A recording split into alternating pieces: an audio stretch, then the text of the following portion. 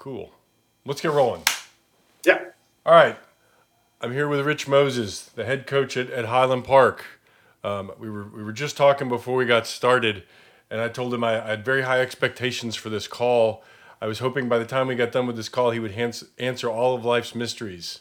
So I hope you're ready for that challenge. I am ready, but as I said to you, I think you're going to be shocked by the simplicity of it all. So, well, I want to set the stage a little bit before we start talking, and you know the format's going to be kind of the normal. Hey, I'd love to talk to you about figure out how you got into lacrosse, and maybe everything up to when you started with Highland Park, and then your career at Highland Park, and then really drill into that.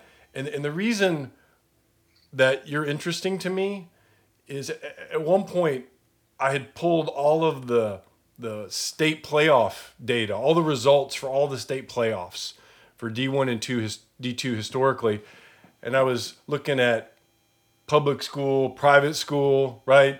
You know, Right. what locations, regions, kind of what panned out, and the one thing that just screams out at you, right, is the success that Highland Park has had, and it's not, you know, limited to recent or one period. It's like consistent long-term success. Right. And right. you know, in my brain, I immediately start thinking, okay, well, what are these guys doing different than everybody else, right?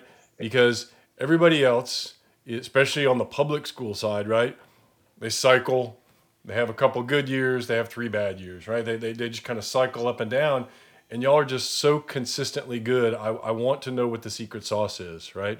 So that's the premise for this whole discussion, man. And don't Got you. Yeah. don't disappoint me. I'll do my best not to, but So I can't make any promises. And you know what, Coach, this is a good time to be having this discussion because this is actually the 25th year anniversary of Highland Park lacrosse. is it really? Yeah, which got me thinking, you know, a little bit before we got on this call about how long I've been around in the game, frankly, how long I've been involved with Highland Park lacrosse, and the percentage of the time that Highland Park has been around that I've been involved with it. It just kind of put things into a little better context for me. So yeah, just fire away with questions. I'm ready to go. Yeah, that's awesome. That's cool that it's the 25th anniversary. And I'm going to be honest with you, that just in my brain, you know, makes my question, what are you doing differently, even more important, right? Because when you realize it's, quote, only 25 years, right? And the success you've had over that 25 years just blows me away, man. Blows me away.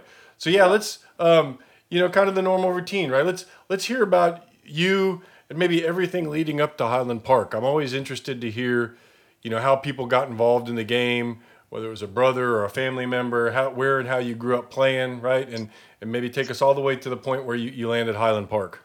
Sure. So I grew up in Malvern, Long Island, the South Shore of Long Island, and I like to say the wrong side of the tracks from Garden City. And growing up, I was the usual young guy. I played baseball. I played basketball. Maybe I was a little early to the soccer thing. And you know, I'm talking about sort of late 70s at this point in time. And some of my friends in Malvern were playing Pop Warner football, and I wanted to play football, and my dad said absolutely not. He was a little bit ahead of his time at that point. He'd seen some buddies get torn up knees and different things going on, so he said absolutely not. But you know, he was a Lower East Side Manhattan guy. So on my soccer team, I had 2 young men named Peter and Paul Schwaznick, who I think one ended up at Syracuse and one I believe ended up at Maryland playing lacrosse. But my mom was talking to their mom and talked about the football thing, and Mrs. Schwaznick said, well, they should come out to play lacrosse. And this was in 6th grade, I believe. So I went out and played for the Limbrook Titans. And I've had a very interesting lacrosse career in that I've played with some fantastic athletes and some real stars of the game. And on my 6th grade team, I had 6th, 7th, and 8th grade teams. I had Quinn Kesenick as my goalie. Really? That's awesome. Which is pretty cool. And another young man named Scott Hiller, who ended up being a world team player. and a legend at UMass. So I was exposed to some kids who could really play the game at a high level, and I was exposed at a very very early age, which was great. And the funny thing about lacrosse is my dad, as I said, just a superhuman being. But anyway, grew up on the Lower East Side and had no idea what lacrosse was. And he comes to our first game, and I'm playing midfield my first year, and I just get absolutely laid out by some dude because I barely know what I'm doing. It's literally my first game.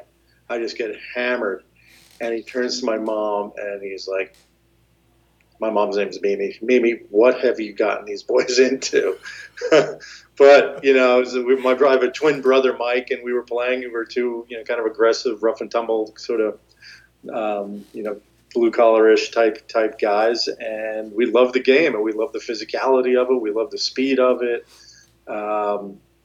We just had some great teams. And then, going on from there. Well, just real quick, at that young age, with some of the cast of characters that you just mentioned, I always like to find out from folks what role kind of unorganized lacrosse had, right? So, you're playing maybe school sponsored or in a league, but did you guys have enough kids and enough boys in the neighborhood, enough density in the neighborhood that y'all were just able to go play pickup games? I mean, was there a role there for that? Yeah, that's a great question. I grew up in Malvern, and Malvern did not have a lacrosse team. So I went to play for Lynbrook, and Lynbrook they'd had a program for quite some time. I'm not quite sure how long they were in existence before I got involved, but my coach Billy, and his last name is escaping me right now. But I do remember he's a volunteer fireman. But he had played, in through college. He went to Adelphi, so I was in 6th or 7th grade, and he already graduated college and was doing his thing as a fireman. So the program had been in existence for at least 15 odd years before that. But that being said, to be more directly answer your question, I didn't really have the ability to get a pickup game very close to my home. What I did have was a twin brother who was a very good athlete as well. So we would literally play one-on-one in the backyard, and this kind of speaks to some of the Jamie Monroe type stuff. Yeah, that's awesome. Let's play pickup games. And we picked up sticks, little Brian Super Light 2s, our first 6. We didn't even know what lacrosse goals looked like. And this is actually kind of funny. Having this conversation, sparks of some memories. The first time I ever saw a lacrosse goal, it was laying face down. So all I saw was the triangle. So my brother and I made a makeshift goal, and it was a triangle. That's really. So y'all were at home playing one-on-one with a triangle goal, with a little, almost like the equivalent of a 3-by, but it was a triangle, and it was literally only 3 feet high because those we found some scraps of wood in the basement or whatever we did, and that's what we did. Yeah, and that's how we learned, and it's. So I need to have that conversation with Jamie Monroe because he'll get a kick out of it. He'll love it. Yeah, that's tremendous. So that was it. So we loved it. We subsequently stopped playing baseball and started focusing on lacrosse. And my mom had some foresight. Malvern High School, the public school, did not have a lacrosse team. So we applied to St. Mary's in Manhasset. And again, it was one of those things where lacrosse on Long Island was at such a good level. Scotty Hiller, future world team guy, he was there for my first year. But then going forward, my goalkeeper was Paul Schmoller, who was a world team guy. Ended up at Cornell and broke all sorts of records. And unfortunately, we lost Paul about 5 years ago now to cancer. But he was a legend in the game. And the other household name that a lot of people will know is Dave Petramala. And Dave Petro and I were co-captains our junior and senior year of high school, and good friends, and remain good friends today. So I had, at one point in time, our freshman JV team had 3 world team players, future world team players on it, and Scotty Hiller, Paul Schmoller, and Dave Petramala. So we that we just had a great time with it, and we played the best of the best, and we loved it. We won my sophomore year. We won a Catholic high school championship, Long Island, or I guess statewide Catholic high school championship, and then my senior year we won it again in beating St. Anthony's that year, and my senior year we beat St. Anthony's. My sophomore year we had beaten Chaminade. So it was a really cool time in my life, and it was a lot of fun. It was a lot of fun, and then next up was college. So when in your high school career did you realize that you wanted to and had the ability to play at the next level? Did you know pretty early, or were you a late bloomer, or where did I was a late bloomer. I was a young guy. I was a late May birthday, and this was back before the time of the tipping point when everybody was looking at what Canada does and holding kids back and all that stuff. But so I was a late bloomer. So yeah, my sophomore year was interesting. I had a twin brother who went through puberty like a year before I did. So he was like a stud as a sophomore, and I was this guy at the end of the bench. But then I had a good growth spurt in junior year. I kind of blossomed and started scoring a bunch of goals and got some recognition. And we at that point, coaches started talking about it a little bit. We used to go to Richie Moran's camp up at Cornell. We went to an Army camp one year. We went to the University of Maryland camp one year, and then you started getting some recognition. And those were cool camps. It wasn't anything like it is now with the select programs and these guys that are just playing games upon games upon games. These were camps that were run by the coaches, and you did a lot of drill work, and you did a lot of 3v3, 4v4, and then at night you'd scrimmage, and it was awesome. And then you get pulled aside by a coach, and they'd say, "Hey, by the way, what do you think about Cornell?" And I'd say, "Heck, I really like Cornell. This place is awesome." Or in Maryland, one of those things. You get coaches like Richie Moran or Jack Emmer at Army or whoever it was, and then it was just pretty cool. It was just pretty cool.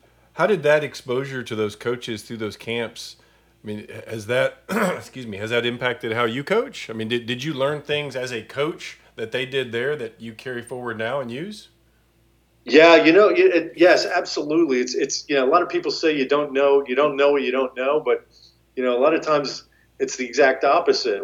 You know, but you don't know until you know, and it reminds you, and like things you learned from literally Richie Moran at the Cornell camp, you still remember, or some of the players that stood out back then. Eddie Cook and Kevin Cook. These were kind of legendary guys who were maybe 5-6 years older than you, but playing at Cornell, or some of the names at Maryland. And they're teaching you these things, or a guy like Vinny Sombrato, who had a younger brother who played with me, basically teaching you how to dodge from X and dodging angles. And you don't remember it until you start coaching it. And then in the back of your mind, like, yeah, now I remember Vinny telling me how to do that. It's kind of cool. Yeah. Sometimes I make my guys run stairs at Highlander Stadium. I'm like, yeah, I remember Richie Moran showed me that I had to do that. The great part is you're able to invoke his name and add some credibility to it, right? Yeah, exactly. I made you just start saying, all right, boys, it's Richie Moran time. Go hit the stairs. Yeah, so it's pretty funny. It's pretty funny. So, yeah, it was. So probably my junior year is when I started understanding that. College lacrosse might be an option for me. So you mentioned your brother was pretty athletic, right? Did he go off and play college as well? We both ended up at Hobart College. Unfortunately, my brother had a pretty serious back injury, although we didn't really know it, but it really affected the way he could move, and he was just in pain. So unfortunately he couldn't play in college, but he was still there and cheering us on, and at Hobart, like, lacrosse was like the thing. So it was cool. He was around, but he unfortunately he couldn't play. He was a heck of an athlete. It was an unfortunate circumstance. So how did you land at Hobart? So recruiting back then was so different than it is now.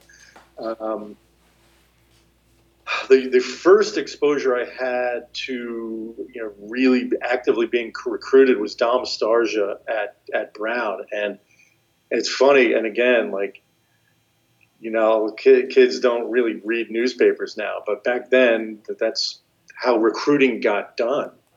So Dom Starja grew up in Valley Stream, and I'm sorry I'm getting away from the Hobart thing. No, go ahead.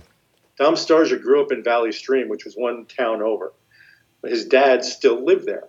So his dad would read Newsday every day and look at the box scores. And that's how Dom Starja saw my name and my brother's name and recruited us. It's funny. Like, I remember meeting Dave Urich the first time he showed up at, and I knew he was coming. He called my high school and wanted to sit down in a room with myself, my brother, and Petro. And Petro was already, everybody knew he was going to Johns Hopkins, and so he was just kind of there just to be there. And Coach Urich gave the story about Hobart College and all the things that they'd accomplished and what kind of institution it was, and he was just a great human being, and you just kind of tell right off the bat what kind of person he was. So we followed up, and that was it. I probably done 3 or 4 visits. I went to Cornell, I went to Brown, I went to Villanova, I went to Penn State, and then had my last visit at Hobart and fell in love with it and fell in love with the guys there. And it was just wait and see on the application, and that was it. The rest is history, as they say. I enjoyed the Dom Starja recruiting story because there's so many things in that story that kids nowadays probably can't even relate to, right? Oh, no doubt at all. Like, and I'll say to kids, like, whatever, when they're doing something that's not fundamentally the right play, like, yeah, that looks cool, but I think getting your name in the newspaper looks even cooler. And they kind of look at me like, what are you talking about? Which is even funny because I'll say things like, man, you go across the crease, you cut across the middle like that, someone's going to lay you out, and you're going to be spitting chicklets. And they look at me like, what are you talking about? No idea, right? No idea. So I'm going to... You're dating yourself. Excellent. These guys, I don't even know what the new types of gum are, but I'll figure it out. So speak a little more detail to your career at Hobart. What kind of success did you have? Who were some of the coaches maybe that you bumped into while you were at Hobart, and what were their influences on you? Sure. So Hobart, I got there, and there's a tryout situation for all incoming players. Now, I'm sure some of them, you knew the kid was going to be on the team, but the vast majority of kids, you didn't know if you were going to be on the team or not. So they threw you, it was like a gauntlet.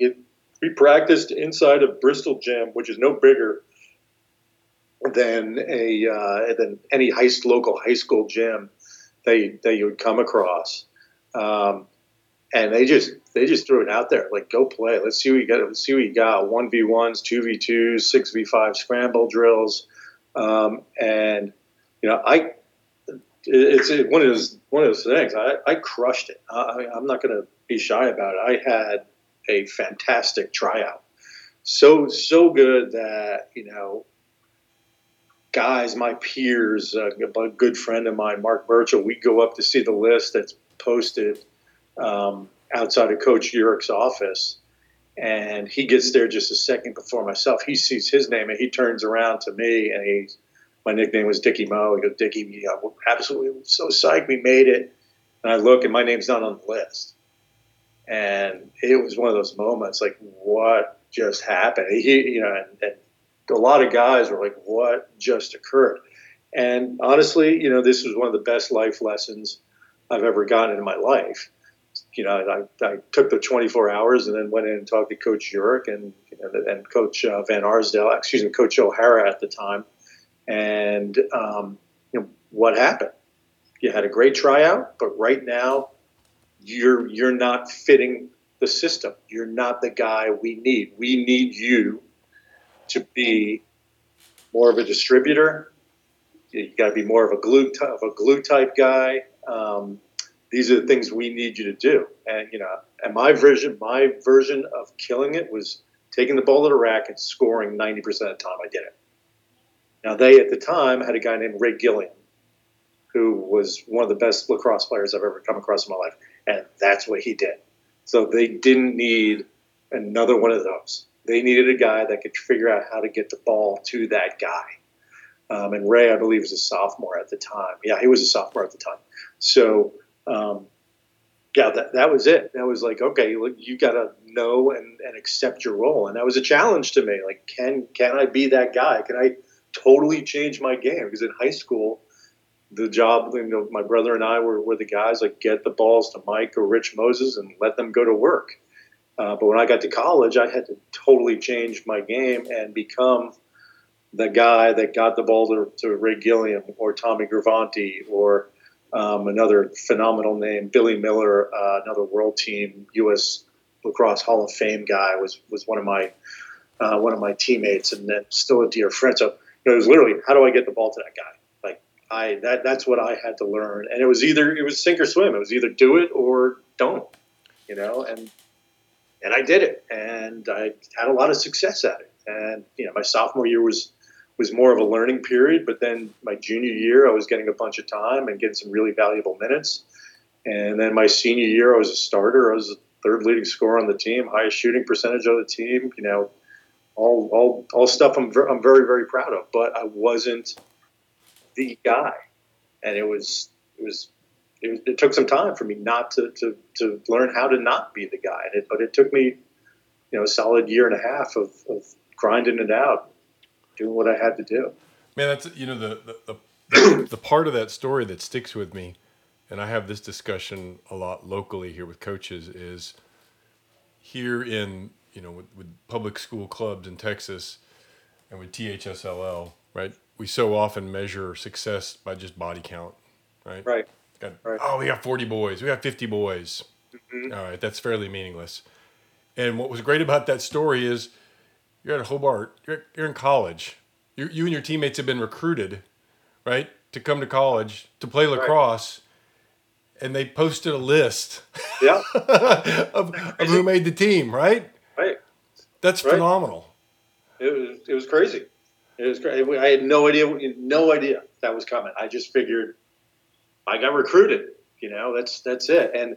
And some of the advice you get, and I'll never forget this. And I tell the kids, I tell that story to a lot of people, and I'm proud of it. A lot of people think, well, you didn't make the team your freshman year. Is that something to be ashamed of? I'm like, hell no. That's one of my greatest accomplishments. There are a lot of kids that didn't make that team that just walked away. Right. You hung around. It would have been a failure. It would have been a failure if you had stopped there, right? If I had stopped there, you're like, who? Yeah, that would have been an absolute fail. So, and I get Coach Jurek, and I'll never forget this. I think it was probably our first practice. Excuse me. After the teams had been named, and he said, "All right, all you young rookies." That was the easy part. You made the team. That was the easy part. Now the hard work starts, and we practiced hard, and it was hard. And guys, the captains and the upperclassmen and the guys that are a year above you, they pushed you, and they did not accept anything less than 100%. So much, and so, and we had a guy.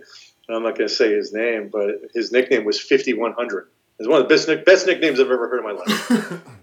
5100. And why do we call him 5100? Because he gave 50% 100% of the time.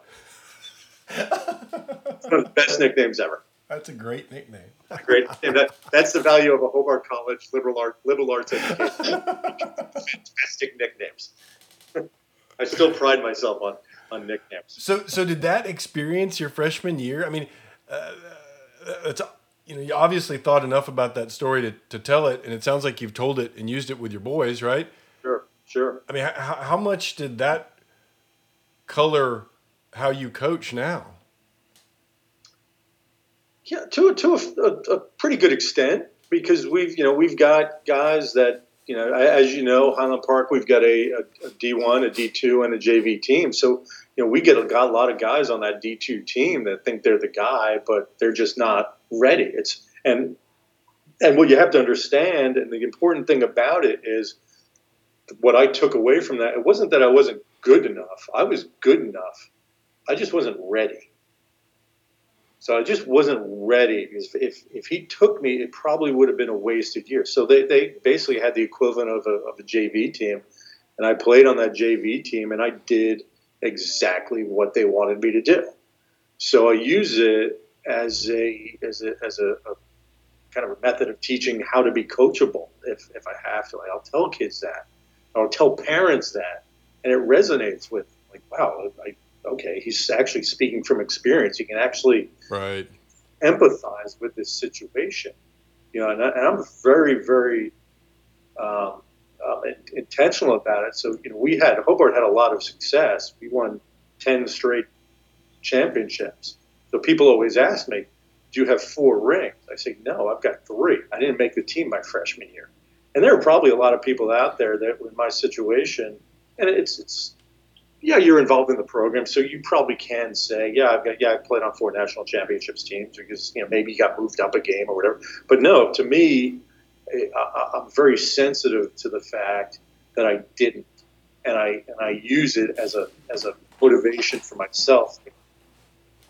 Don't get comfortable being comfortable. Like, you got to get comfortable being uncomfortable, and that first year for me was an uncomfortable year for a lot of reasons. Your first year away from home, you go to a storied lacrosse program, and you're a heavily recruited kid out of Long Island, and you don't make the team. Like, that's just uncomfortable for a young guy. But I just embraced it and did the work. I just did the work. Yeah, it's something I'm very, very proud of. It. Well, yeah, and the great thing too is, I bet, not only is it context and the boys and the parents find you relatable because you had that experience, right? Right. But I'm willing to bet, and you correct me here, when you run across a boy who faces that adversity, and he's the kid that just kind of hunkers down, right, and works and does what's necessary, right? You probably identify that and appreciate that, right? Oh, no doubt, no doubt. As coaches, and any coach listening to this, there's always that fear of either real or perceived, where parents will either think or actually accuse you of playing favorites. And I say absolutely I play favorites. Like the guys that do exactly what you were just talking about, that just, I don't care if they're a starter, a second string guy or third string guy, if the kid shows up and comes ready to do the work and doesn't complain about anything, that guy's my favorite. And I've got multiple guys that were not starters, that barely saw the field, and those guys are the guys that you just really, really appreciate, because they're not in it for themselves. They just want to be part of the team and be part of something. And I always say to the guys, when you guys all get together and you're 21 years plus and you're able to buy each other beers, like, nobody's buying the starters more beer than they're buying the guy that sat down the end of the bench. Everybody's getting equal rounds, and that's just a fact. Like, if you talk to most of my teammates from when I was a senior, I would say 99% wouldn't ever really remember that I was not on the same team with them as a freshman. Right. Just because you're just around and you're just part of it, and it's so unimportant. But the important thing is that you stuck it out, and then you became a very valuable member of the team. And I was awarded. I got an award at the end of my senior year. It was a No Filipino Award for outstanding sportsmanship and team play, and I'm proud of it. Yeah, that's tremendous. Yeah, it's a cool deal. So yeah, that's awesome. That's a great story. I appreciate that. That was awesome. So after you finished up your college career, maybe take me to where and how you started your coaching. Sure. After college, I played a few years in the club circuit I moved to Boston for 2 years, so I played for a couple teams up in Boston, and then I moved back down to New York, and I ended up playing for the town of Oyster Bay team, which was a lot of fun, a lot of real characters on it. But then in 1996, I was working for a bank, Payne Weber, and I was a junior trader on our government bond trading desk, and I was asked to transfer. I was given a choice actually to transfer to either Chicago or to London. And I thought to myself, well, heck, I can move to Chicago anytime. I'll go to London. And they asked me, how long do you think you'll be there? I said, maybe 3 to 5 years. So like, yep, that's the right answer. Next thing you know, I'm there for 11 years. So I lived in London from 1996 to 2007. Both of my kids were born there in 05, 07, and then we moved back to the U.S. in late 07, in like July 07, June 07. So when you were in London, were you playing, coaching? Were you engaged at all in the game? No, I was not. I was going to make that point. Like, I was totally, other than keeping tabs on kind of what was going on up at Hobart, or reading the news about national championships or that kind of stuff. I was really not involved in the game at all. I just didn't do it. I was focused on my career, and I was super busy, and that it was just frankly I just didn't have time, and I wanted to do other things. I was just traveling a bunch and living life, so it was great. But then I moved back, and my wife and I went to Telluride for a little bit with the kids, and we got to spend some time there before moving to Dallas. And I was walking in, I'll never forget where I was. I was in the Heritage parking lot, and I saw a gentleman walking by wearing a Highland Park Lacrosse sweatshirt. So being a salesman, I'm not afraid to introduce myself. And that's what I did. I sold bonds for 11 years. And I just introduced myself and said, hi, my name is T.D. Briggs. And I'll get you in touch with Bob Seabold. I just basically said, my name's Rich Moses. I'm looking into getting into coaching. And that was it. And he introduced me to Bob Seabold, who is one of the grandfathers of Highland Park Lacrosse. I'm not sure if he was one of the founders, but he certainly laid the foundation for all the success we've got. And the beautiful thing about the game, as you know, and many of the people listening to this know, it's a very collegial world. It's a very small world, and this was no exception to that rule. Bob Seabold played at Syracuse, played on, I believe, their first national championship team in 1983, and one of his teammates was one of my second cousins from Long Island, from East Meadow. So small world, and so Bob and I had that in common right from the get-go. And my first year coaching was a Highland Park. He didn't know if I could coach. I didn't know if I could coach. Was the 5th, 6th grade C team. So, wow! So you started. You started down at the foundation, man, right? I started down the foundation, and I loved it. I absolutely loved it. It was I did that for a year, and the cool thing about that is there were guys on that team like Chris Walker, who's playing for Georgetown now, and Case Carpenter, who was a baseball kid, and there was man, who knows what this kid's going to accomplish. I said, well, I don't know, I'll take him. And he ends up going to being multiple time All-State kid for HP. He goes to UNC. So Tyler Brock was another kid, ended up at VMI, and just some great young men. And I absolutely loved it. And the next year, I moved up to the 7th, 8th grade B team. So that first year it sounded like maybe 2008? Is it ish? Yeah, 2008-ish. 08, 09 probably. 08, 09. So you moved up after a year to the 7th and 8th grade team. 7th, 8th grade B team. We only had 2 teams at the time, and Bob Seabold was coaching the A team. And I did that for a few years, and then I was Bob left, and I coached the 7, 8 A team with another one of the grandfathers of Highland Park lacrosse, Mike Lanise, who now has 2 young children. So he's busy and knee deep in diapers, so he doesn't have time to help us anymore. But he's still a very good friend. And I was named the youth director, and I did that for 2 or 3 years. And then can't remember exactly who resigned. That Ross Thompson tapped me on the shoulder to help me in 2014-15 to work with the D2 program as the offensive coordinator.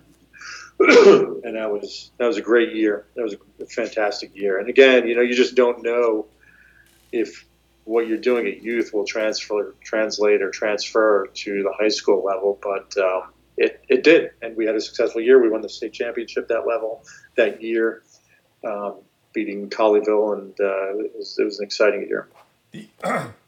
It sounds like you moved up more or less through the ranks with the same group of boys, give or take? Give or take, yeah. Give or take. That group, when I moved up to the high school level, those guys were all playing for Derek on the D1 team. Gotcha. Those guys were juniors. Yeah, I believe they were all juniors by then, or sophomores that were playing with Derek.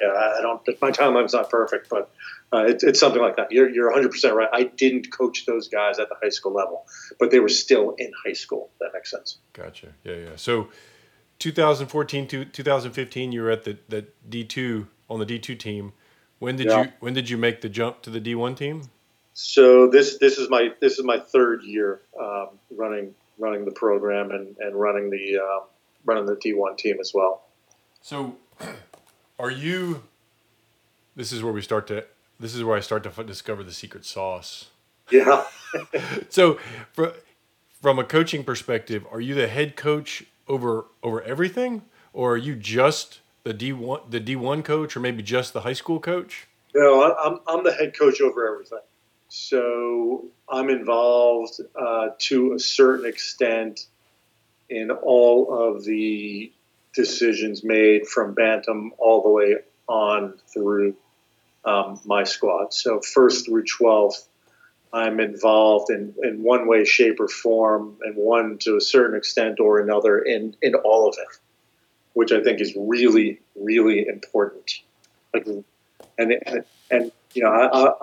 given the way the game has grown in Texas, for us to sustain the level of success that you kindly mentioned, I believe very strongly that the guy running the program from the top has to be involved from the bottom all the way up.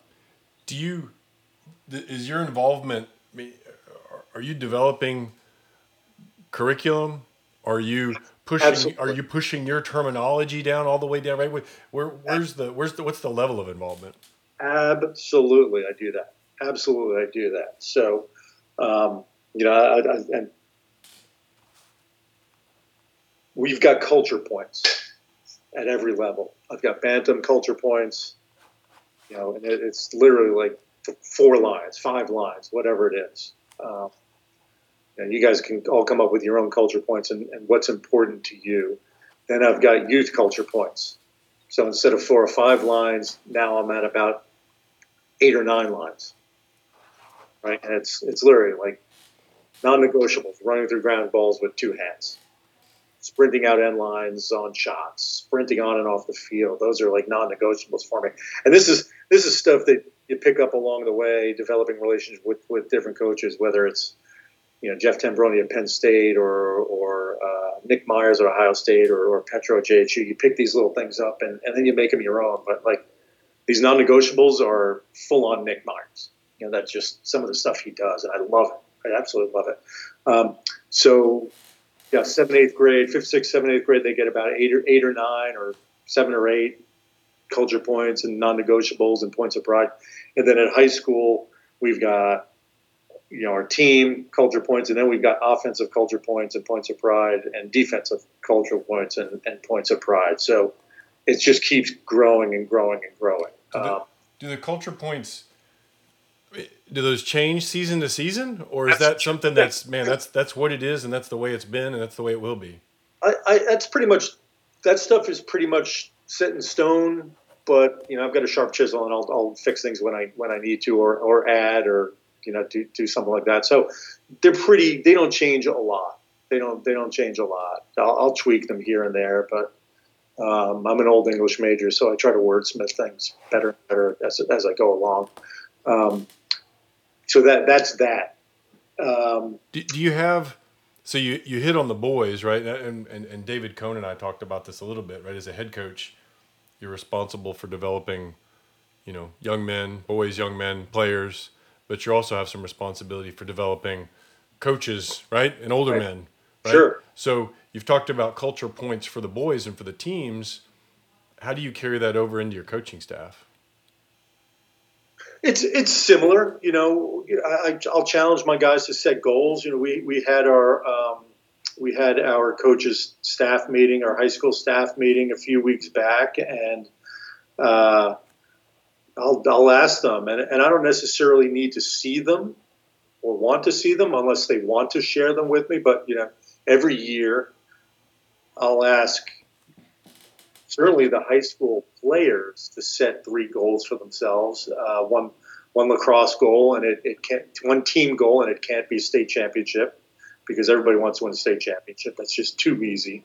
So come up with one team goal, come up with a personal goal, and then come up with a non-lacrosse related goal for yourself. So I'll challenge the boys to do it, and then I'll challenge the coaches to do it as well. And again, the boys, I want to see them.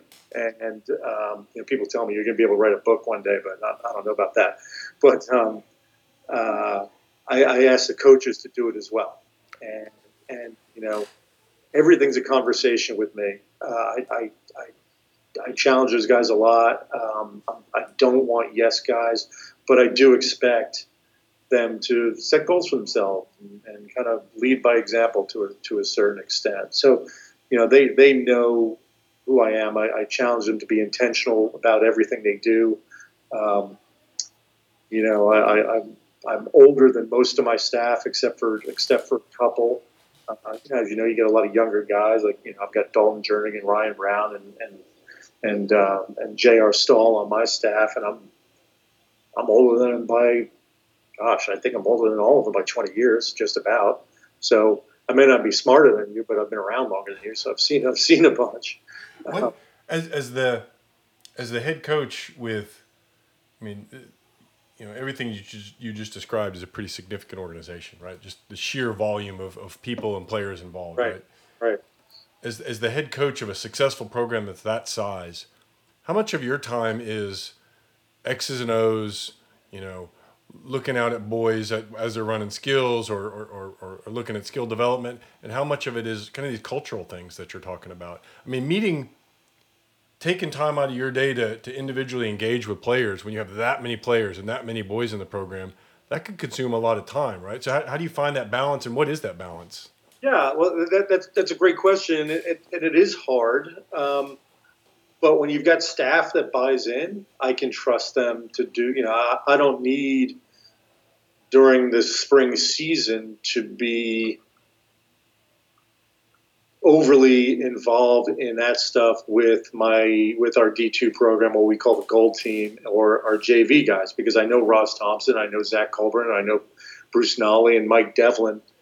We're all on the same page, and we've got the same expectations of ourselves and the same expectations of our guys. And one of the things that I'm a big John Gordon fan, so we've all read 21 Ways to Hard Hat, 21 Ways to Be a Great Teammate. Most of us have read The Positive Dog. Most of us have read You Win in the Locker Room First. We're all over that stuff, and that's I'll give those guys those books, and I'll ask them, like, let's read them. We talk about that stuff a lot, so I know we're on the same page there as far as culture and trying to be positive with the guys, and it's that's a challenge. I would say the X's and O's. And, to a certain extent, that's kind of the easier stuff. I do a lot of it, but the culture stuff to me is kind of more important. So I read a lot, and I listen to different podcasts a lot. And, given the fact that I've got such a good staff, and here's another piece of the secret sauce: you need a good board. You need a board that respects what you do, understands your mission, understands the goals you have. It's super, super important, and I've been really lucky. So, perfect world, it's a third, a third, a third. Gotcha. Breaking that stuff down.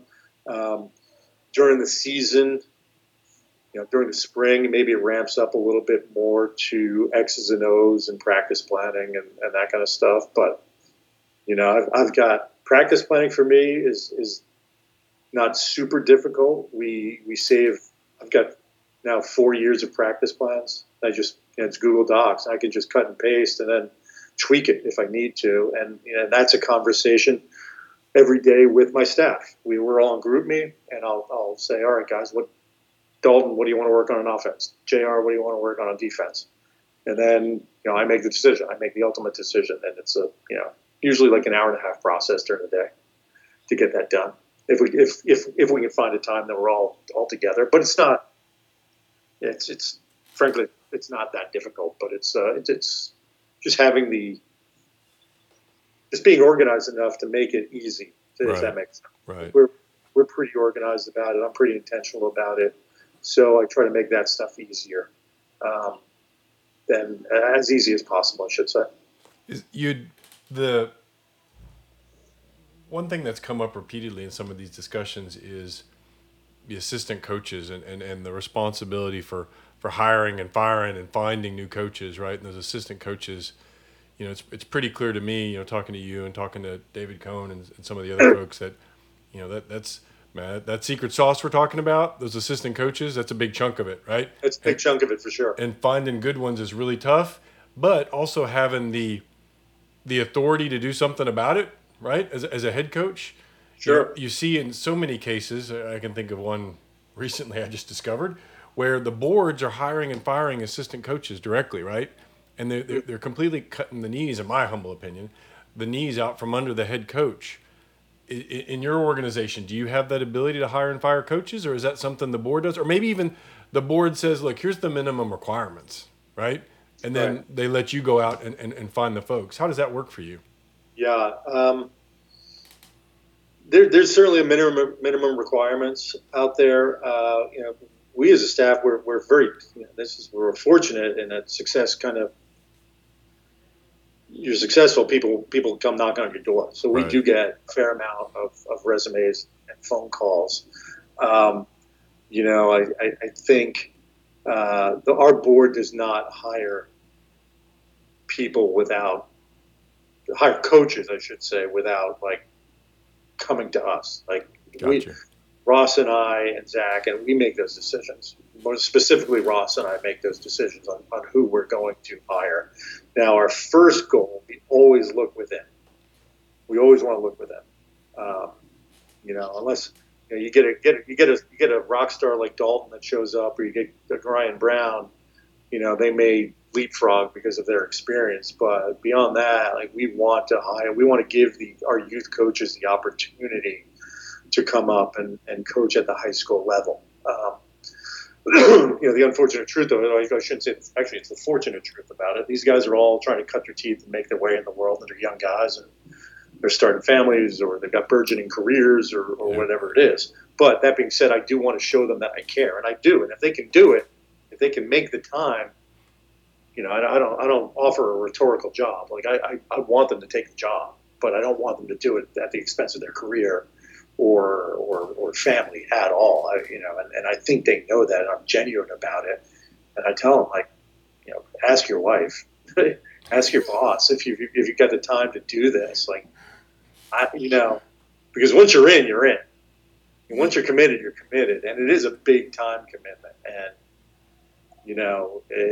it's scheduling can get dicey with weather, and things change on a moment's notice. And then you're traveling, and I'm not telling you anything you don't know, but it's a big time commitment. So we, I undersell the job to a certain extent, and tell them it's going to be really, really hard. It's going to be really hard, and I do expect. I've got high standards for myself. So I kind of expect these guys to work hard and be committed. Yeah. You But mentioned, that being said, the board's never said no to me. I'm someone who wanted to hire. And as far as I know, they've never said no to Ross either.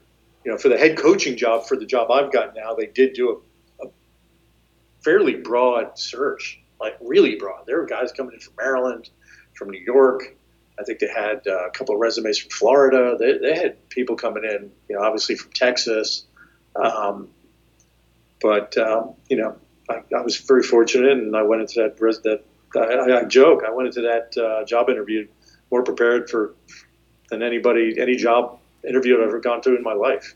I just wanted it so bad that it came through. So you mentioned that kind of plays in. I wanted to follow up. You had mentioned how important a good board is, and I think everybody here in Texas who coaches and has to deal with, on the public school side, right? The public school clubs, we all have to deal with boards, and we all know the ups and downs and the pitfalls, right? So when you say it's important to have a good board, and there's a good board in Highland Park, how did you get so lucky, right? Why? Yeah. Is there something you're doing to help foster and promote that board? Is there something just culturally that's going on? Where does that good board come from? Culturally, for sure, Highland Park is a very competitive community, so they want to succeed, and I love that about it. Some people may think, man, it must be tough to coach at Highland Park. Their standards are so high. I'm like, well, why would I want to coach anywhere else? I hold myself to a high standard. I don't want to go to some community where the standards aren't that high, and just getting by is okay. At Highland Park, just getting by is not okay. Just getting by in life's not okay. So why would I teach that in sports?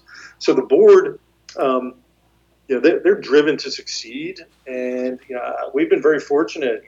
I've had guys like Kyle Green, Jason Petty, Greg Galbraith, Rick Canese, and now currently Bo Bonds as the presidents of our board, and they all want to succeed, and they all want Highland Park to be special and different, and it's fantastic.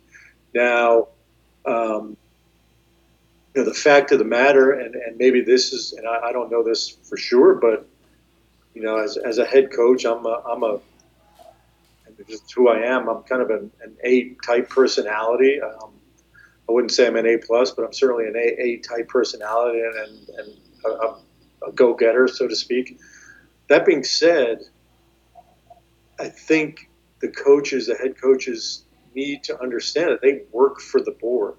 They pay me, right? And the parents pay me by definition. They pay me. Now, Highland Park, we're certainly not the highest paid coaching staff in the state by any stretch. We do get paid, but we're not highly paid.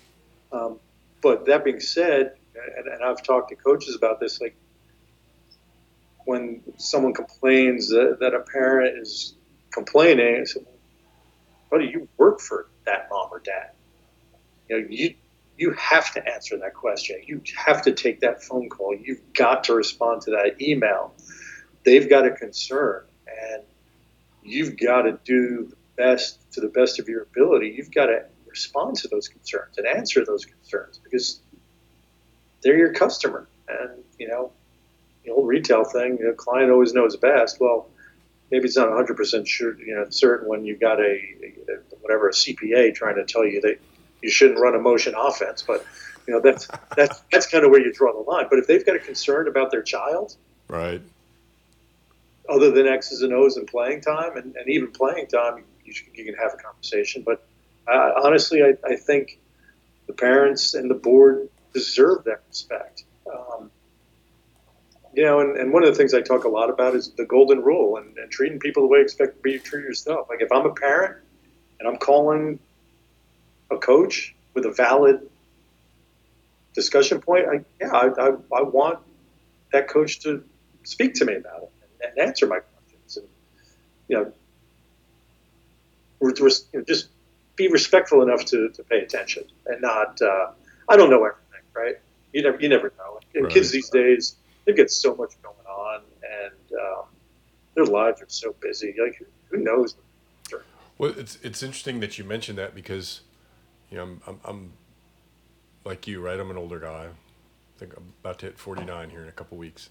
Um, and I Look try to good. tell I try to tell parents and boys, right, that my kids in college, right. I've lived a full life as it relates to families and raising kids, and there's some perspective that comes with that, Sure. right? And that's important, right? I'm not the 23-year-old kid who lives in Midtown, right, trying to Right. manage a new career and a girlfriend. Right. I've got a little bit different perspective as it comes Right. to handling not only boys but parents, right? Right. And not to say I'm perfect. Don't get me wrong. I know I'm not perfect, but I've got a little more. I think I've got a few more tools, right, than most Right. folks. And I suspect you That's a feel the great way to same, put right? it. Yeah. Built up a arsenal. Yeah, absolutely. Hey, when you were talking, I was struck. I haven't asked this question. Do you still have a second career, or is this your full time gig? This is my full time gig now. I was just very, very fortunate, and I did what I did in the bond world, and I married an extremely smart gal, my wife Selwyn. So we were double income, no kids for a long, long time, and our careers it was the right time, the right jobs, all that stuff. So now I kind of invest on my own, and my wife works for her family company, and we keep busy doing our own thing on the investment side, sort of quasi family office type stuff. Yeah, I think the full time coaching gig, right? That seems to be a consistent strain as I talk to folks, right? The successful coaches and the better teams seem to have that dedicated coaching resource, right? Sure. It just naturally works Yeah. out better. It's if the secret sauce that you're looking for is just work, Yeah. Yeah, right? man, you nailed it, right? It's It's passion and just work, work, right? Yeah. and that starts, you know, at the bantam level. From my standpoint, and what's the work I'm doing with our bantam guys? They've got the same vocabulary list that my high school guys have. They've got the bantam culture points that will build up to the high school culture points. You know, I'm sending them. I'm retweeting tidbits that I think are important to the bantam coach dad group me list, whether it's a John Gordon thing or it's something about Clay Thompson and scoring 63 points in 2 point whatever it is seconds and dribbling the ball twice, and how that relates to how we want to play lacrosse. Right. Play hard, play fast, play together. So I want them, the bantam dads, to have a little taste of what I'm doing. Now, how do we grow I think one of the things that has come up a few times recently, given conversations around the THSLL and other things, is the program size, like the registration numbers. Like, how do you keep your registration numbers up? Well, I think there's a bit of a misconception out there that Highland Park numbers are just exceptional all the time. What I will say is we've never gotten comfortable or complacent about it. We are constantly looking at how do we get more kids to play, and how do we retain those players.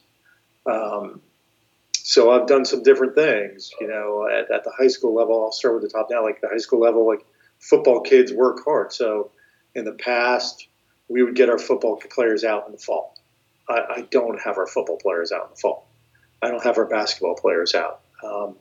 If you're going to be a multi-sport athlete, be a multi-sport Right. athlete, which I love. I love multi-sport athletes for all the reasons that are well documented. I'm not a scientist, but I believe science. So I think it's all pretty good stuff. So I think that takes a little burden off those kids. But that trickles down. So there are the freshmen that are coming in now understand they don't feel like they've got to play lacrosse and football in the fall. So we have less kids quitting. Now you don't have to make a decision. Right. I put our football players through a different protocol when we do start our sort of January training, if they make a it doesn't matter if they make a deep run in the playoffs or not. I put them through sort of a rehab protocol for 2 weeks, rather than getting out there and banging heads again. So there is no contact for my football players until the second week of January. And again, I don't want kids burning out. I don't want. I'm really hypersensitive to overuse injuries and all that stuff. And I want those kids to get 2 months rest. So if they finish in November or mid-November, I want them to take December and January off, and do some mild lifting but no contact. And again, that's geared towards retention. Right. Now, at the other opposite end of the barbell is bantam. Like, how do we get our bantam numbers up? Well, again, it's just hard work. It's getting some good board members. So my board makeup is a high school representative, youth representative, bantam representative. Then we've got a treasurer. We've just instituted a community service liaison, which I think is important. And that was something that I worked hard at. I shouldn't say worked hard, but I was consistent in asking for that. I think it's important that we look good in the community. And I'll get to that in a second. But, we've got bantam dads that are going to, I can't remember what day of the week it was, but it was an event like Donuts with Dads or something like that, where they're going and handing out flyers to all the dads. They're coming through and saying, Bantam fall training starts next Sunday at 2 p.m. at MoneyGram Field. So they're literally handing out thousands of flyers. That's awesome. That's just what it is. It's literally like leg work. And yeah. That's heavy lifting, right? It's the heavy lifting, but it's not complicated. It's just finding the right people to do it, or the people that are willing to do it. And that started, 20 odd years ago with Bob Siebold. And now I've got, Chris Van Dorn out there doing it, because his son is a third or fourth grader. So he's trying to recruit kids at the bantam level. So, his boy has a bunch of good kids to play with, and I love it. It's awesome. I love it. So what does that mean? What does that mean for me? Those guys are doing the work. So what that means for me is I've got to give some payback. So I show up at bantam practices. Yep. Yeah, absolutely. And I help run the bantam summer clinic, and I'm around, and I give the guys a pep talk, and I'm engaged with the bantam dads, and they have a happy hour. I'm showing up. Yeah, that's good stuff. Hey, I know you were looking to not go 2 hours, so we'll try to wrap up. No, not at all. No, this is great. You had mentioned one thing that struck me with an organization as big as yours. I expected to hear, 30 board members, right? The intermediate school, director of left-handed equipment, right? You so often hear these huge boards, and that's where part of the problem starts with some of these organizations. Right. I think I heard you rattle off like 5 or 6 people. Our board, our bylaws, I believe, only allow for 12. Okay. So I think we've got 10 right now. Gotcha. And I'm not a board member. I don't get a vote. Do I have an opinion, and do people listen to me? And can I sway people? Yeah, absolutely. Mostly, when in relation to how many coaches we need, practice times, that kind of stuff. But what's helped me and kind of you mentioned it earlier. Like I've got perspective, because I've been in a high charged Wall Street environment. I know how to raise funds. I know how to run a booster club. I know how to do all that stuff, and that's something we did as well. A couple of years ago, we started a booster club called the Champions Club, and it's aligned with our motto and developing champions on and off the field, and it's been great. It's really, really been good. You just got to try to find the people who have the capacity to give a little bit more and want to be involved more. So, again, this gets back to time and doing the work. So if you give it a certain level, and I love this actually. This is what I'm about to talk about is one of my favorite things that I do as far as fundraising and getting to know people. We do coffee with coach a couple times a quarter. And if you give whatever the number is, X, you've got the opportunity to sit down at Angela's Cafe on Inwood Road at 8 a.m. and have coffee with coach. It's really cool. So I usually get there early, have a little breakfast, and usually you get about 8 or 9 people show up. It's awesome. Yeah, that's really cool, right? It's great. Now, do I get one of the board members to go with me? Absolutely, because people will ask questions that are board level questions about finances and things like that. So you have to be intentional about it. So I always have either my board president or my high school rep with me to answer some of those questions that, as I said, are board level. But it's great. People ask me. I'll bring a whiteboard, and we'll go through offense. We'll go through defense. I'll talk about why I think the positivity is contagious. I'll talk about the kids and how I try to motivate them, and I'll talk about how I'm on the same team with them as far as helping raise those kids and having them deal with adversity and having them take responsibility for themselves. And I don't frankly, even 7th, 8th grade, we generally will not take player-related questions from the parents as far as coach, what time is practice? We don't want that. We tell the parents, either look at the website or have your son text me. Right. And it's been great. And some parents, they get it. I shouldn't say it. 90% of the parents totally get it, and they're love it. Teaching my kid responsibility. This is a privilege. He's got to know how he's going to get to practice and all that stuff on his own. Some are they just can't let go. That's okay. I get it. It's always interesting as I've talked to everybody, whether public or private, to understand their relationship with the school, the resources the schools provide, right? The access to facilities you have, right? Maybe talk a little bit about that and what your role is as the coach in that as well. Sure. So I've started to develop a good relationship with the Highland Park athletic director, Johnny Ringo. And we sit down probably twice a year or so. I sat down with him and one of my board members about 4 weeks ago now, and had a great conversation.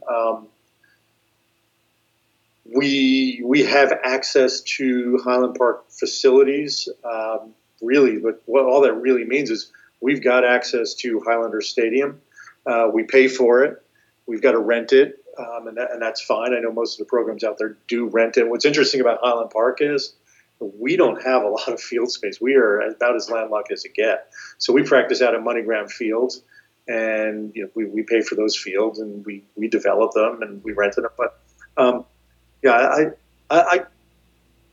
I think it's important to have a relationship with the school, and we're trying to do more of that. I think my relationship with Coach Ringo is pretty good. We talk about anything from strength and conditioning to motivation to crowd control. We talk about our kids. We're very fortunate. We've had a bunch of kids signing letters of intent, which is that's like Christmas to me. That's like my favorite day of the year. I absolutely love it. So I'm involved in that, and they kindly offer us some time on their podium with their other athletes, and it's great. I'd like to get deeper into the high school. Again, I mentioned the community service bit earlier. One of the things I feel very strongly about, and we're getting there. You can't do everything in year one. One of the things we're trying to do is we've got this massive machine, right? So that we can put to work. So why are we not serving breakfast at Ronald McDonald House? Why are we not doing a 5K run en masse? We've done things, via the Patriot Cup, which I'm involved in, or via Headstrong, where I get some good volunteer work, but it's last year we did the Headstrong Mustache Madness, and I'm going to challenge all the coaches out there to form a team and get involved in Lacrosse Mustache Madness, the benefits of Headstrong Foundation. It's an amazing foundation, and it raises money for the quality of life to help with quality of life for cancer patients and their family. And it's fun. And we did it last year as Highland Park, and we won it nationally. It was really cool. We raised $20,000 or $30,000. It was fantastic. So I'm going to draft an email and send it out to all the programs out there and challenge you guys to beat us. So explain Mustache Madness if folks don't know what it is. Sure. So Headstrong Mustache Madness was founded by Ken Clausen, UVA grad, and great friend to the Headstrong Foundation. So Nick Calalori, the founder of Headstrong, who unfortunately died from blood cancer, when he was going through the process of chemo and all the other treatments he had to go through, he was losing his hair everywhere, except the only thing he could do for whatever reason was grow a mustache. So it gave him, big thing we talk about at the Headstrong Foundation is giving people a sense of normalcy. That was the one thing that gave him a sense of normalcy. So it pardon the pun, it grew from there, and it's in year like 10 or so or 8 or so, and they've raised millions of dollars for the cause. So all you do, it's already started. You start a page. You can go to headstrong.org and follow the links, and you start a team page, and then again, like everything else, then the heavy lifting starts. You just need to start asking people and explaining the mission and the donations. Sometimes you just have to ask, and the donations will start coming in. So I've been doing it for about 5 years now. It's been a lot of fun. I work hard at it. And last year was the first year where I got our team, Highland Park Lacrosse, to do it. And we won. It was great. We beat everybody. We beat Syracuse. We beat Cornell. It was awesome. You left out there's a key ingredient there is appealing to your wife that you'll shave it off when it's over. Well, there is that. I will say the first year, and by the way, you've got to try to grow a mustache too. That's part of it. It's sort of like it's like the Movember movement, but it's attached to Headstrong Foundation. The first year I did it, I started growing my mustache, and someone asked my wife about that. What do you think? They asked someone, "What do you think?" She's like, "I kind of like it. Makes him look like someone else." I said, "I didn't know how to take it. I rolled with it. As long as you said I liked it, it was good." Oh, that's awesome. Is that great? We've been going at it for, man, it's been, I bet you, an hour and 15, hour and 20 minutes. It's interesting when you're talking, there's 3 words that I've kind of identified that I hear over and over from the successful coaches: intentional, deliberate, and privilege. Right. I hear those 3 words a lot. Right. And as you use the word intentional repeatedly, and you use the word privilege several times, right? And I like to use the word deliberate a lot when I'm talking to my boys. Sure. And Coach Cohn, same thing, right? He was hitting on those words, and it's interesting. It's interesting to see, coaches like you and Coach Cohn, right, who are so, man, I hate to use one of the words, but so deliberate about the cultural aspects, keep hitting on those key points, right? There's something to that. Yeah, there is. Yeah, absolutely. It's hard at times to keep the culture going. I've been fortunate. I've had relative stability in my coaching staff over the last 3 years. So, I haven't had to bring anybody up to speed. Again, though, the one good thing is you have some success, so maybe you get buy-in a little bit quicker. People see what you're doing, and it's energy is contagious, right? And I talk to the guys about this, the coaches and the team about it. Energy is contagious. Like, you walk into a party with your buddy and he's in a bad mood, what's going to happen? You're going to end up in a bad mood, and the night's not going to go the way you want it to go. Well, you're in a bad mood and your friend's in a good mood. You walk into that same party, all of a sudden it flips, and all of a sudden you've had a great night.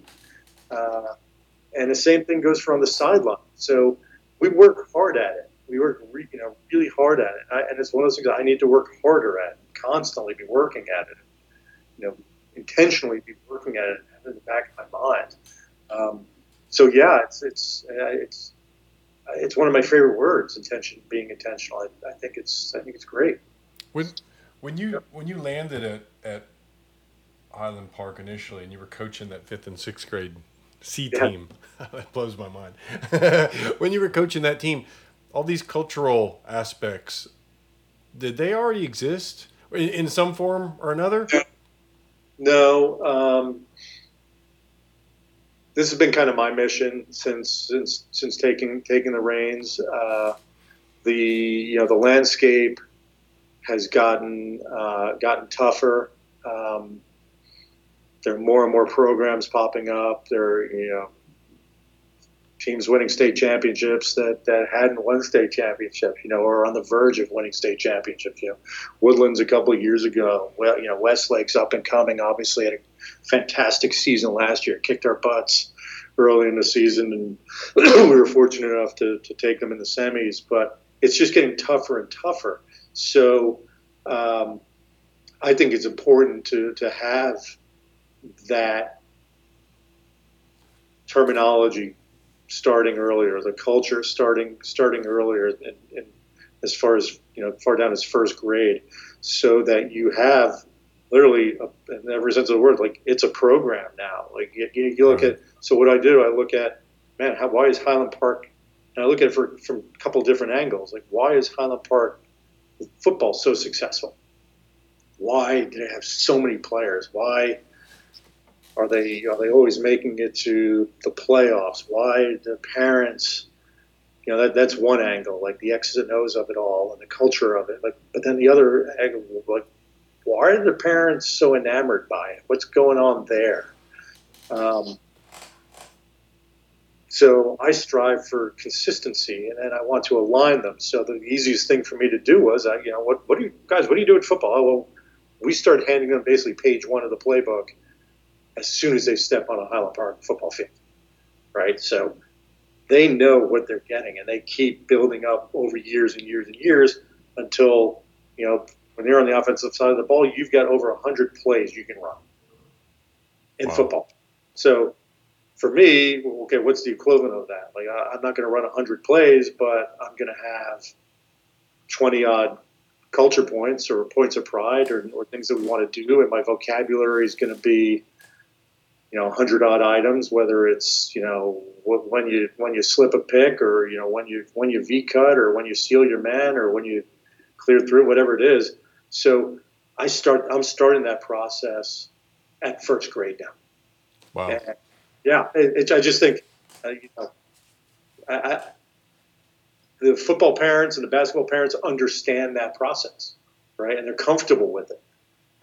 So. Yeah, absolutely. I think it's the right thing to do. And then by the time the kids get to high school, and it's I'm seeing it this year already, my 3rd year. Guys get it, and the energy in year 3 in our fall is the best it's been. And that those aren't my words. That's one of the trainers at D1 Sports, where we do our conditioning. Those are his words. A young man named David Bernali. He said it to the boys, like, this is the best I've seen it. So I've got young guys who are positive as hell and are cheering each other on. They're loud, and it's great. It's just great. So touch wood, I'm around long enough to see the fruits of my labor, and I've got some of these 5th, 6th graders that are coming up through the system when they're juniors and seniors. That's going to be fantastic, right? Yeah, I think so. That's the plan, right? That's the plan. Then you can do some. If kids understand, when they should. I'm not going to give my terms away, but when they should slip a pick or when they should stick a pick. then I don't have to, then I could do some different things. Right. They know when to hedge or when they should be flying up the field or down whatever it is, or when they know to get it through X. Like then we could do some really more interesting things, or even watch a free flowing offense like a Penn State where you say, all right, you're playing a 2-man there and a 3-man there, go. Well, I was about to say that all the language you were just using was you had empowered the players, right, to make decisions, right? I try to talk with my boys a lot about feedback loops, right? And if there's a legitimate feedback loop that is from the coach to the field, but guess what? That's the longest feedback loop there is on the field. Right. So if you're waiting for me to make a decision, digest what's going on, make a decision, and give you a command, we're already beat, right? Yeah. So I've got to empower you with an understanding of what we're trying to achieve and a common vocabulary, so you can make those decisions on the field and cut out that feedback loop, make it very short, right? Right, that's exactly right. Now you're smarter than me, so you can say things like feedback loops, and your kids will think you're BSing you. If I said feedback loop, they'd look at me like, "What are you talking about?" They would know those aren't my words. But what I will say to them, and talk about intentionality, I'll make my point, then I'll make another point. What I will tell them is, guys, I've got 4 timeouts. I can't call 14 timeouts and tell you guys what to do. You've got to make it happen on the field. Absolutely. It's a volatile game, right? I think that's it. You've got to make those decisions on your own. I've got breaks between quarters, halftime, and then 4 timeouts, and that's it. So the more you guys can communicate on the field, the better it's going to be. And I'm starting to really see the fruits of that with these younger guys this year. And my class, my seniors now have been around for just their 3rd year, and then the younger guys. So it's great. But you talk about being deliberate, and I'm sure you do it as well. You talk about details. Like this is something I picked up from Frank Frediaka at Bucknell, an old Hobart Lacrosse teammate of mine. And the kids, the first time I did it, they were like, "Man, you're crazy. I don't know what you're doing." But we'll practice timeouts. So we literally practice timeouts. So, the guys, I'll bring them in, and instead of saying, "Okay, go get water," I'll just, at the end of a drill or even in the middle of a drill, I'll just yell timeout. And there's some rules around that. Yeah. What they're supposed to do. And I think, like, to me, and you guys, I hope all you guys do this, because I think it's pretty darn cool. Like, I don't care if the other team's on a 3-0 run and I've got to call timeout to regroup, or I don't care if we're on a 3-0 run and those guys, the other team calls a timeout so they can regroup. I want your reaction to a timeout call to be exactly the same. I want you guys yelling and screaming like you just won the Super Bowl, hooting and hollering and just going nuts. And you think about it, there's a couple of things that can happen. If it's the other way and you're on the wrong end of a run and you call timeout and your guys are hooting and hollering like, what is going on? The other team's looking at your coach like, what is going on over there? We're killing them, and these guys are excited. Like, that's got them thinking about something they shouldn't be thinking about. Right. And for my guys, it's a reset. I like that reset. I like that. It's just a quick reset. Yeah. And sometimes I'll call that timeout, and I won't even say a word. Like, all right, boys, let's go back on the field now. Go. Yeah, we'll tell. And they'll be able to play at a different level. We've told. I've used more than one timeout to tell a joke. Yeah. Just to take some of the edge off, right? It's really funny you say that. We started doing that, and it got to be really high pressure. It was so much pressure on me. I didn't know what to do towards the end of the season. But we always, they'd always ask me to tell a story between the 3rd and 4th quarter. And it got to be like, so Coach, how was your day?